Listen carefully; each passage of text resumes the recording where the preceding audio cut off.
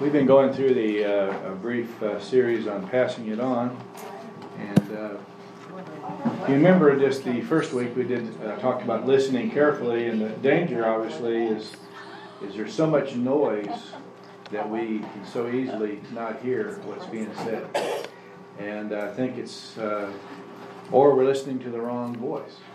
We can easily do it. We saw that with the disciples. If you remember when Jesus said that he was going to be crucified and raised on the third day, that only Mary really responded with what she could do by anointing him, and the others listened to Judas and got all upset with and started talking about how they should have sold it and given the money to the poor and so on. None of them said, "What can we do for your burial and resurrection?" They didn't do it.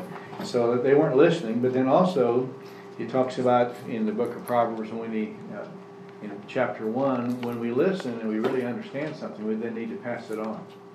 And I think what happens so often, we all learn a lot, but how many of us are passing it on? And we're in a group and a generation today that knows the Bible less than at any other time, probably in our nation's history.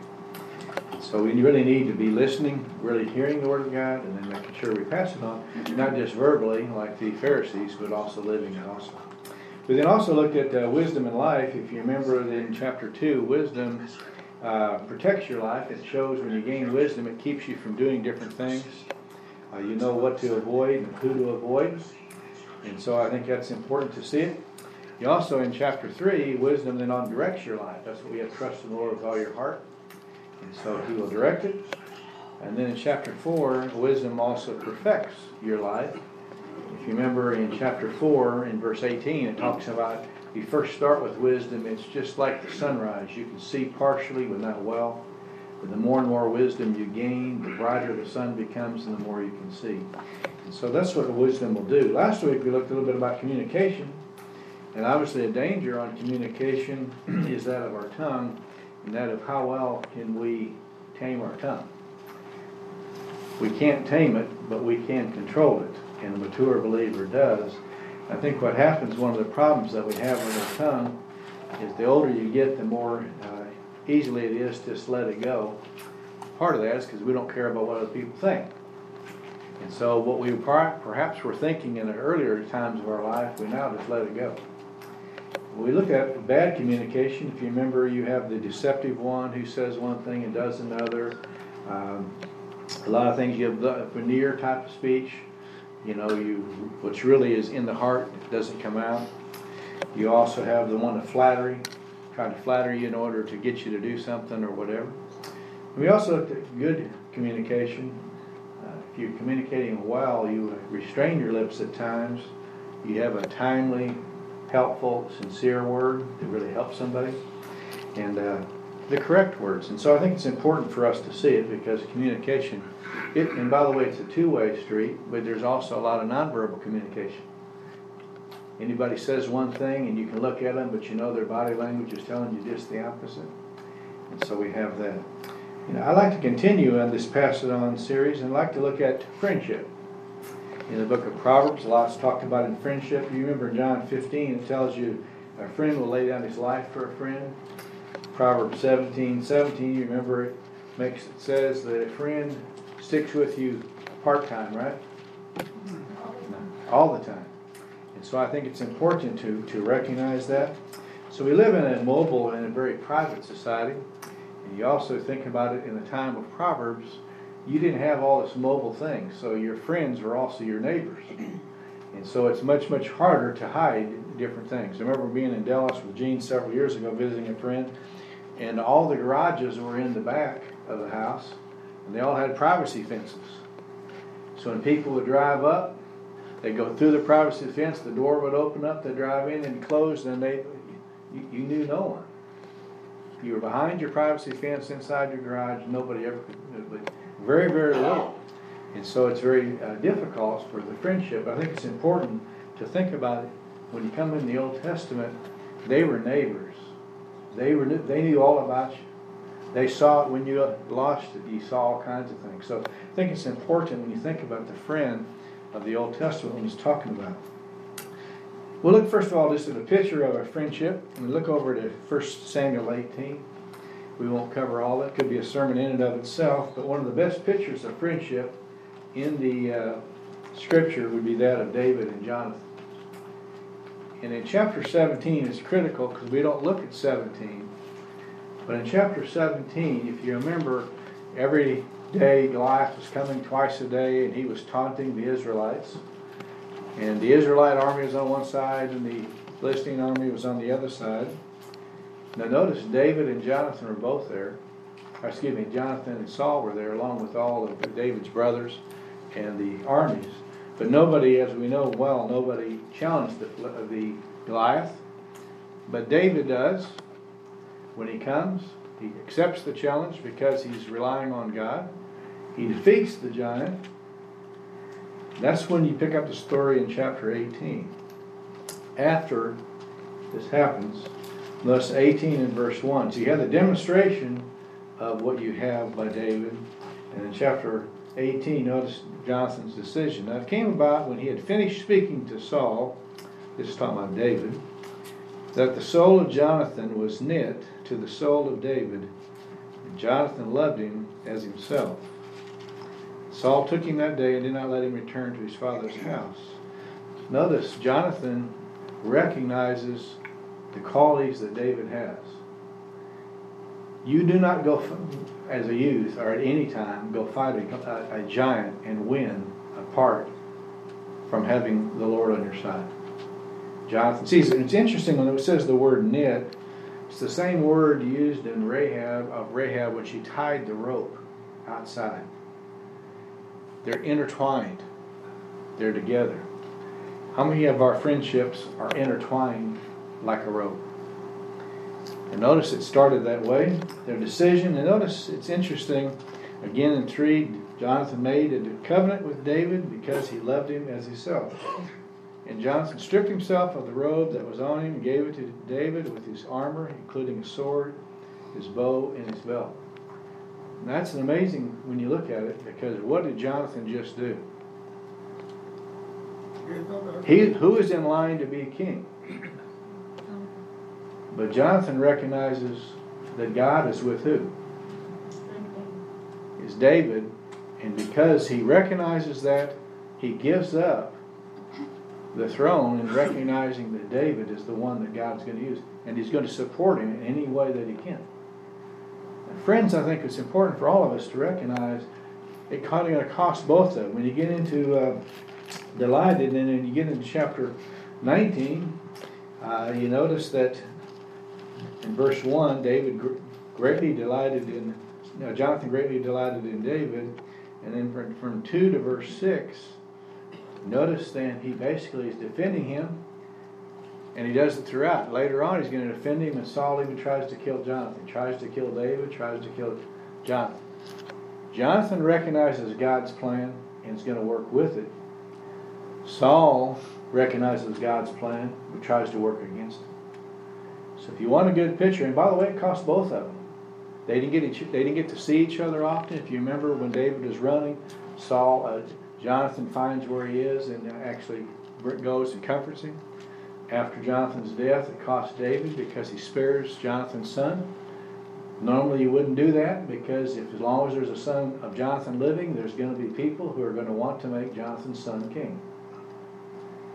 And so notice friendship costs both sides. But I think it's interesting, a great picture. He recognizes the qualities that David has, and he wants him as his friend. He also delights in him, his decision, and he defends him. It's going to cost him. I think it's important. How would you describe your friendships? You know? How would your friends describe you? That's an interesting question, isn't it? How would your friends describe you? And so you think about it, if you want to be a Jonathan or a David, and it's amazing, Jonathan's qualities, amazing that you have. I think it's also, then you go to the book of Proverbs, and I think it's interesting when you look at this. So we have a picture of friendship in David and Jonathan in the book of Proverbs, and we'll do kind of like we did last time. We'll kind of start at one part and go through another, but let's just look first of all, what are you wanting to obtain? In Proverbs chapter 3,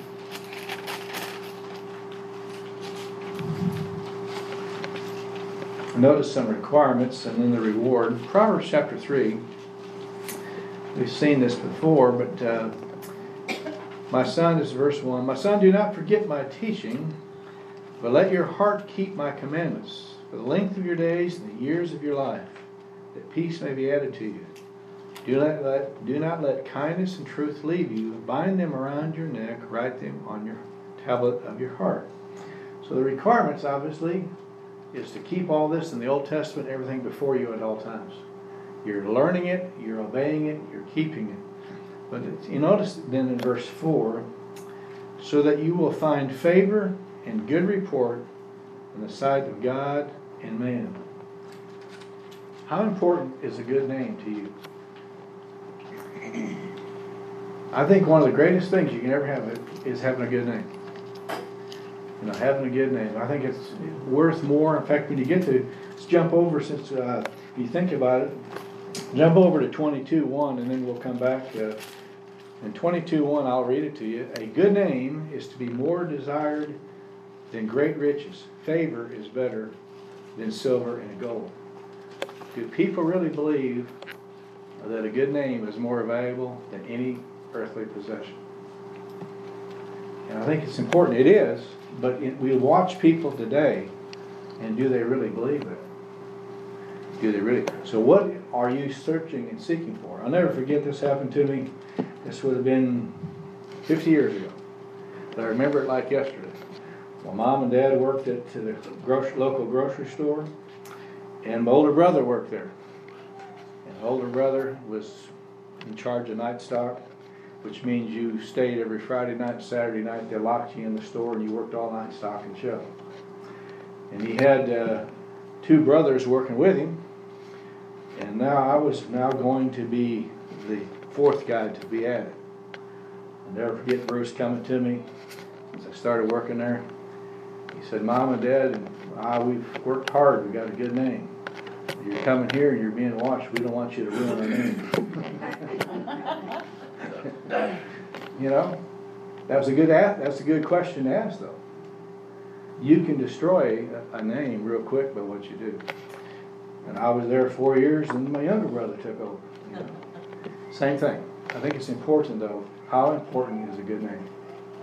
And so I wanted to make sure and not disappoint. I did the best that I could. Well, think about it. How important is a good name? And then how do you pass that on? But David and Jonathan did a great job of their friendship, but it cost both of them. If you want to be a good friend, it will cost. Let's look at what will ruin friendship in the book of Proverbs. And we'll just kind of start it like we did last week, and we'll kind of go from one part and just look at several verses. Chapter 13 of Proverbs will give us one. Things that will ruin a friendship. Notice in verse 10.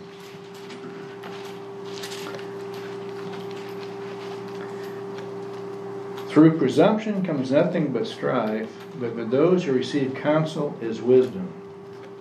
In other words, a know-it-all. You ever been with somebody who knows it all? It doesn't matter what subject it is, they know it all. They can come to your expertise and they can hear one little bit and they can tell you how to run your play. You have a know-it-all. Everywhere he goes, he knows it all. And that can cause, you notice you can't really say much or do anything. Any subject you talk about, anything, they know everything. It's amazing. When I was at I've been at the refinery, we had a new one come. Within 2 weeks, the artist was telling everything how to change everything. And the boss that was over me was a friend of theirs, so they listened to all these. So they made all these different changes. It wasn't but within a matter of a few months that they realized that all the changes they did, there was a reason why we didn't add all this insulation, this piping, because whenever you had to pull the pump, it was in the way. So you're paying all these people to put all this stuff on, and as soon as you have a problem, it all had to be torn off. But nobody asked anybody anything. They saw it and they had all these answers. And I think it's important. How many of us think we know it all, but do you really know something? If somebody makes a job look easy, it just means they're good at it. Try to do it one time and you'll realize real quick it's not. So first of all, one way to ruin it is by knowing it all. Go over to chapter 15. We'll look at another one that can ruin a friendship. 15:18. A hot-tempered man stirs up strife, but slow to anger pacifies contention. Notice it stirs up trouble. How many of you ever been with somebody, you're in a group, and they're friends, or we're doing whatever, acquaintances, and any time this person goes anywhere, they stir up problems? Well, what happens when you're with that group? Are you guilty by association? Well, all of a sudden, you're in the middle of a conflict, and you didn't open your mouth. And so I think it's important, a hot-tempered person can really get you in trouble if they're a friend. In fact, in chapter 22, if you remember 24 and 25, it says, if you spend time with a person who is given to anger, it will become a snare because you're going to become like it. And so I think it's important when you're with somebody who's hot-tempered, they're going to stir things up, and you're going to get it. Be guilty. So what do you want to be known for? I remember when I taught school, and Gene and I taught school, there's one particular individual, in fact I talked with him, he and I have been friends for a long time. But boy, he had a temper that was a fuse that, I mean, you just looked at him and he'd blow up. Well, how many of them do you think knew that and just did anything they could to egg him on? I mean, he got thrown out of more soccer games, he got red carded, he did all kinds of stuff because people just knew you could do one little thing. And boy, he would be. Well, what happens when you're with him then? You go out to eat with him and all of a sudden something's not right, and all of a sudden what happens? You go to a parts store and something happens. And all of a sudden, because you're with him, you're guilty by association. And so be real careful when you're around someone who's hot-tempered. It does have a problem and influence on you. So you have one that knows it all, you have one that's hot-tempered. Look over in chapter 17 and verse 28. Down through chapter 18 and verse 2. 28, it goes right along with 18. Even a fool, when he's kept silent, is considered wise. When he closes his lips, he's counted prudent. You ever been around somebody who, when they're quiet, you really don't, you think maybe they know something. When they open their mouth, they realize, no, they don't. If that's the case, then it's best to just be quiet, right? Take that on to 18 then. He who separates himself seeks his own desire. He quarrels against all sound wisdom. A fool does not delight in understanding, but only in revealing his own mind. In other words, a self-centered know-it-all. We've seen plenty of them. They know everything. And so what happens is they may be gifted in different areas, but you have a lot of people that'll come in. I'm sure Brian gets it. A person comes in and they know everything they can about a car and they tell them how to do it. And they've never had an engine apart, but they can immediately diagnose it and tell you how to fix it. So we have that in anything we do. I remember growing up and we had people who had no children, but they could tell you how to raise yours. It's amazing what happens when they have their own, or they realize it's a whole lot more difficult than you think it is. So I think it's important, but again, when we're around people like that are self-centered, it's very hard for that to be a good friendship, because it's all about them. It's either about them, you go against them, it doesn't work. And I think it's important. So instead of interrupting or arguing, have you ever thought about reiterating what someone's trying to say? How many times do we get into discussions or arguments or whatever you want to call it, and we're already coming up with an answer before we ever heard the question? Or their side or whatever. Have we ever stopped and said, well, let me see if I've got it right, and put into words, your words, what they're trying to say? You will dissolve so many conflicts if you'll just try to, because what often happens is that's not what they're trying to say and you misunderstood. Just try to put into words what they're saying. So notice you have the know-it-all, you have the hot-tempered, you have the one that's self-centered, only cares about himself. Look in chapter 16. It's 16 and then also it's in 20. In 16:28. perverse man spreads strife, and the slanderer separates intimate friends. Notice a slanderer or a backbiter, he hears it and he spreads it. And what happens? You know, it'll be like a fire, but what also happens is in it, close friends can be stopped by somebody saying different things. I think it's important. You have the same thing in 20 and verse 19. In 20 and verse 19, it makes the same type of statement. He who goes about as a slanderer reveals secrets. Therefore, do not associate with a gossip. I'll never forget, again, this would have been about 50 years ago. I was in a youth group. And so anyway, you know, when you're in a small youth group, you don't have a whole lot of dating possibilities. And there's 3 young ladies that were there, and so anyway, I took one out. And the second time I'd taken her out, I was really, actually, on 2 different occasions of the 3, anyway, I took it out, and really, she and I were just talking and revealed a lot of things that was going on in my own heart, thinking about college and different things. And really, next day I walked in the youth group, and the youth group at the time was in an L shape. So you're walking in the L, the people inside can't hear you, or can't see you rather. And what do you think was being told about? The very thing you told in confidence to the young lady. Now, how many people in the youth group know about it? How many times do you think I asked her out again? Another time, I remember I asked a young lady out in the youth group. I thought we had a good time. She's a good friend of my younger sister. That's back before you had cell phones. You remember landlines. Some of you can remember that far back. Well, there was 2 landlines in our home. And I thought, well, I'm going to call her and ask her out again. I picked up the phone. I didn't realize that my younger sister was on the phone to her in the other room. Picked it up, heard him talking, and I remember my sister said, well, if Dan asked you out again, would you go? I didn't put her up to it. I'm just sitting there. Hey, this is interesting. And she says, well, I don't want to hurt his feelings. I'd rather not, but I don't want to hurt his feelings. Click. Didn't ask her out. But I think it's important. The slander and backbiting can really hurt. So what happens is, then you often then all of a sudden you do what?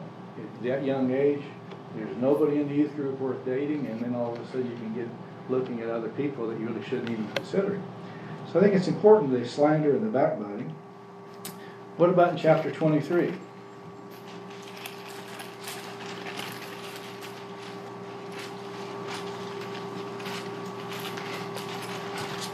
Six to 8.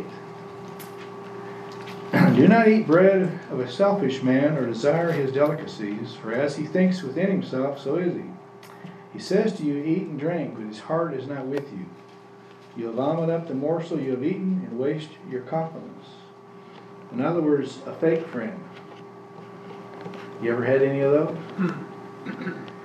They say one thing, but they don't mean it at all. And you take them at their word, and the next thing you know, it can be very destructive. What about when you think about it in verse 19 and 20? This would be in 23. I think I wrote down the wrong one. We look here and it says, no, that isn't the right one. Look over in chapter 26.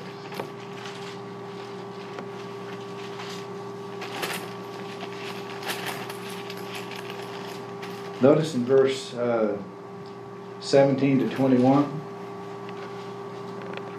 Like one who takes a dog by the ear is he who passes by and meddles with the strife that doesn't belong to him. Like a madman who throws firebrands and arrows and death, so is the man who deceives his neighbor and says, I was just joking. Anybody ever get involved in conflicts that you don't know anything about and you should keep your nose out of it? And what happens when you jump in, what happens so often, both sides do what? They turn on you. I'll never forget my friend I worked with, a believer. We worked at UPS together, and he came to work the next day, and it looked like he had been in a fight, and he lost severely. And what happened is, cat had got out and got in a cat fight. Well, if you've ever had a cat fight, he runs up and grabs his cat.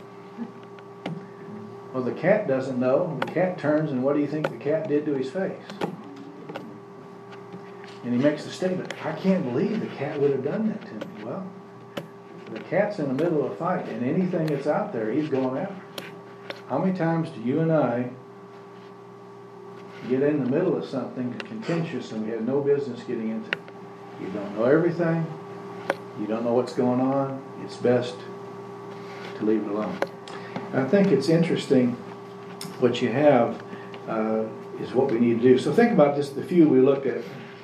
A friend not to be is one that knows it all, or one that's hot-tempered, or one that's self-centered, or slander, or a fake one, or a contentious one. And I think it'd be interesting, would we really be open to listen if people we asked them to write down what type of friend we are and be honest? How many of us really want to know? Because you can't change until you know. But how many of us are going to be honest with somebody? Isn't that what happened with, you think about Jeroboam? Remember, he asked for advice. Solomon's wise men who knew it told him what to do. He listens to his friends that tell him the wrong advice, and it cost him a great part of his kingdom. Who we listen to means a lot. So notice then, that's first of all about talking about friendship that is to avoid. Don't want to be that kind of friend, nor do you want to select that kind of friend, because if you do, you're going to become like it. Let's look at what type of friend we need to be in the book of Proverbs. Look over in chapter 11. We'll go back and start like that. Notice in verse 12 and 13. He who despises his neighbor lacks sense, but a man of understanding keeps silent. He goes about as a talebearer reveals secrets, but he who is trustworthy conceals the matter. You want a friend to keep a secret. Doesn't mean something that's illegal or something along that, but every one of us can see things. You've been around anybody any length of time. We all have things we've messed up on, and people can know it. But he who is without sin can throw the first stone. And so we can then ruin a person's reputation by saying a few little things, or do we keep it a secret and not reveal everything we know? Is it of any benefit? And obviously you're living in that kind of society. They're your neighbor for life. And you're going to see all kinds of things. Let's look at another one. Look at chapter 17, verse 9. You need to keep a secret.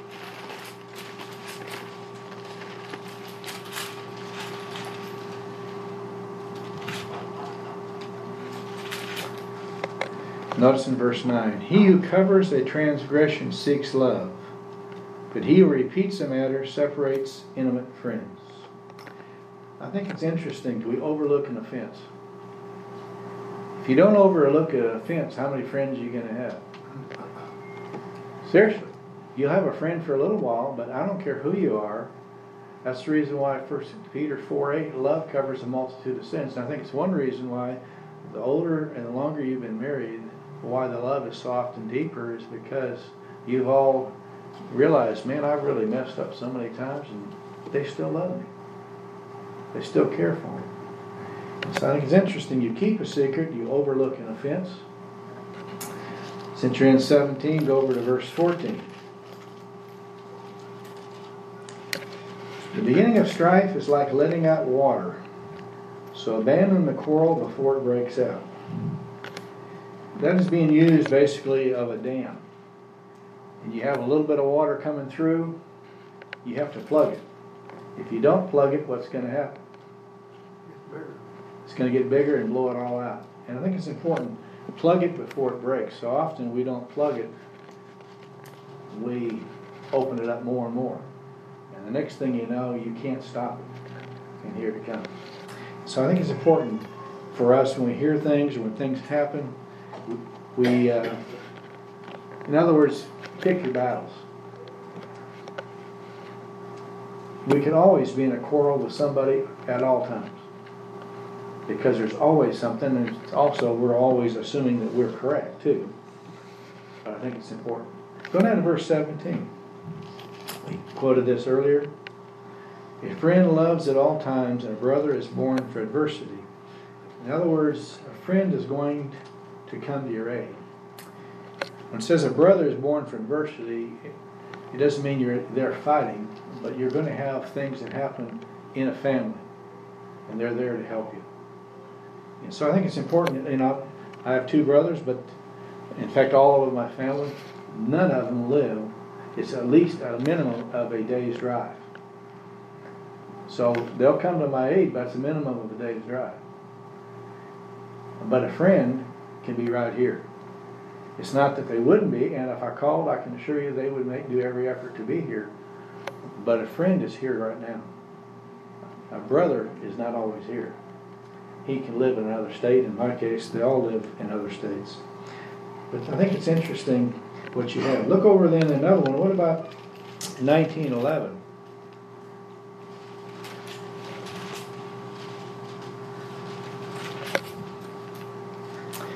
A man's discretion makes him slow to anger, his glory to overlook a transgression.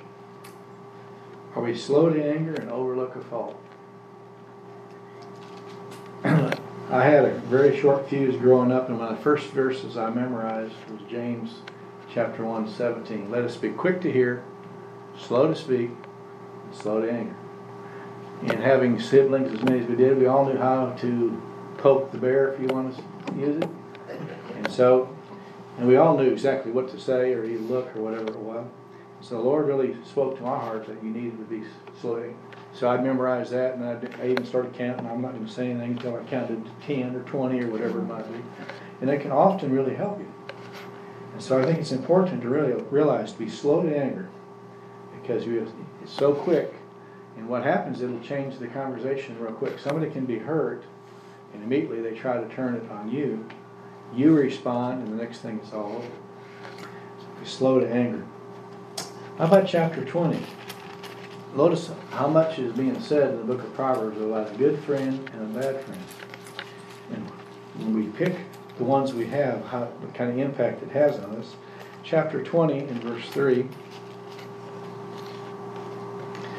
Keeping away from strife is an honor for a man, but any fool will quarrel. In other words, pick your battles. You can have a fight every day if you want it. You can have a fight with a coworker or a family member, anything, every day. You get on driving a car, if you want a battle, and there's plenty out there who they're just, okay, they cut you off, okay? They want in your lane and didn't signal, okay? Pick your battles. Is it really worth it? So I think it's important to pick our battles. There's only some that we really ought to be concerned about. Others, just let them go. What about in chapter 22?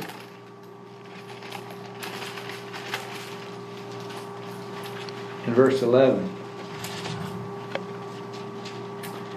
He who loves purity of heart and whose speech is gracious, the king is his friend. Do we have pure motives and gracious heart? Why would that be important to a king? How many times, if you're a king and have that kind of control, are people saying things just to move up the ladder or get whatever? How many of you really want someone to be pure and genuine with you in what's going on? And I think it's amazing, at the refinery, in different ones, when people realize first they're doing one thing, and all of a sudden they realize, well, Dan can't really help me. He's too low. It's amazing how many times things will change.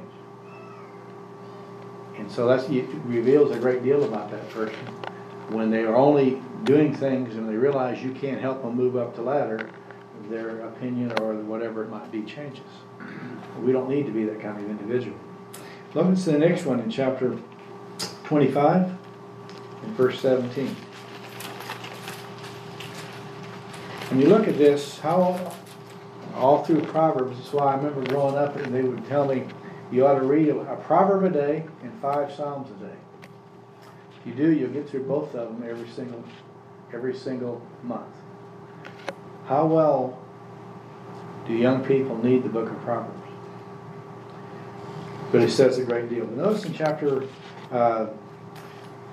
you look at chapter, I think I get 22, in verse 25. Notice in verse 17. Let your foot rarely be in your neighbor's house, lest he become weary of you and hate you. Avoid being a nuisance.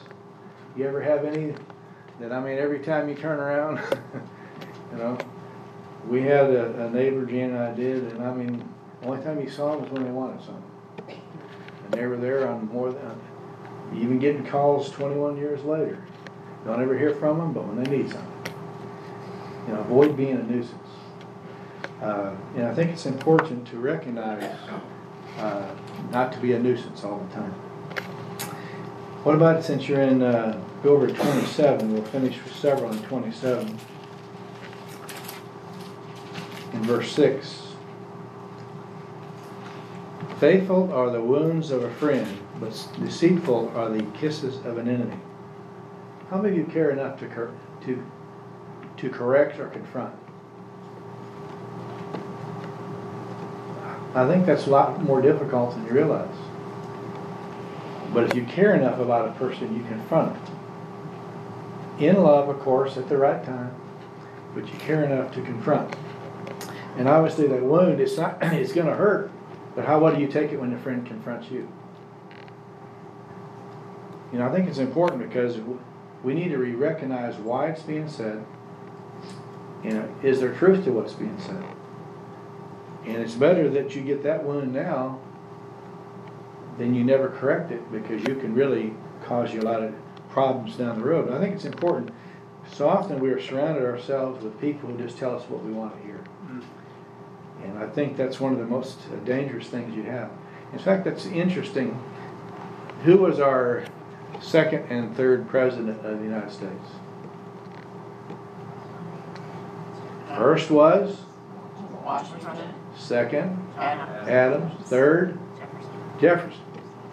Adams and Jefferson were the very best of friends. They both died on the same day. But do you realize they are on opposite sides of the party? One was on this party, and the other was on the other party, and they didn't agree politically at all. Went back and forth. But they were the very best of friends. And you can learn a lot from a person who's being willing to be honest with you.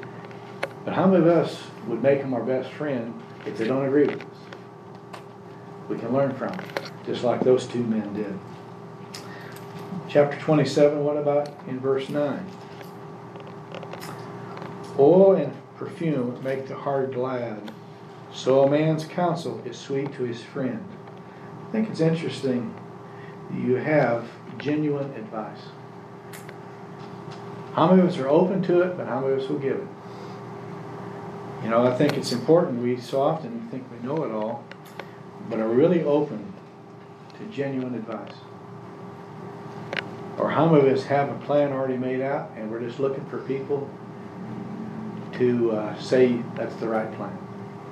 It may be, but are we really open to genuine advice? And I don't think it's something at any age that we're really that open to. But a good friend will give it, and a good friend will receive it. What about in verse 10? Don't forsake your own friend or your father's friend. Do not go to your brother's house in the day of your calamity. Better is a neighbor who is near than a brother who is far away. I think it's interesting when you look at it. Repay. When somebody does something good for you, you need to repay it. Whether it's yours or whether even if it's a family member. When you get a chance that you can repay a favor, you do it. And also, talking about a brother's far away, be available. One of the best examples you might remember, Onus came and Jackie came, a neighbor of ours that came and gave his testimony.